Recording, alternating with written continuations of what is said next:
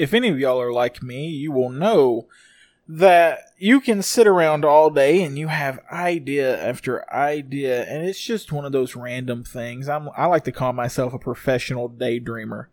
I'm a cinematographer-ist person. I don't know what they're called.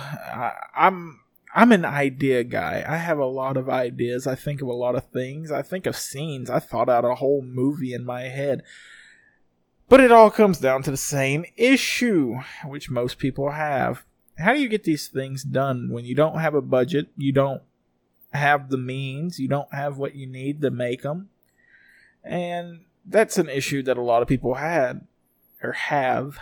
Let me put it like that.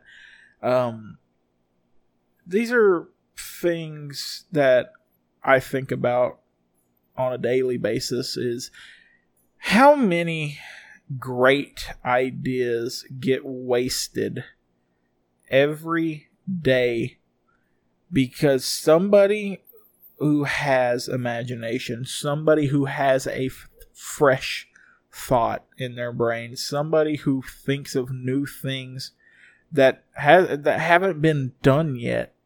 How many times will those ideas be wasted? Because if you look at like the current state of Hollywood, you look at music, you look at, just social media in general. It's always, at this point, it's the same thing over and over. How many times can you make Alvin and the Chipmunks? Let's be real. How many times can you go remake Hotel Transylvania?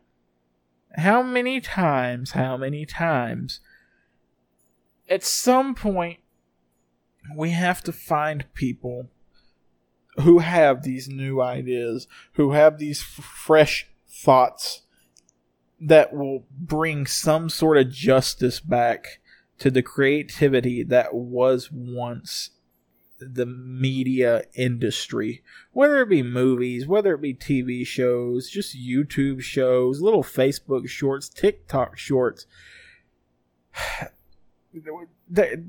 It's a strange time in this world, and I really think that this is probably one of the better times for somebody who is essentially a nobody knows who they are. This is their time to rise up, because this is the time for them to be noticed more than any other. So, with that being said,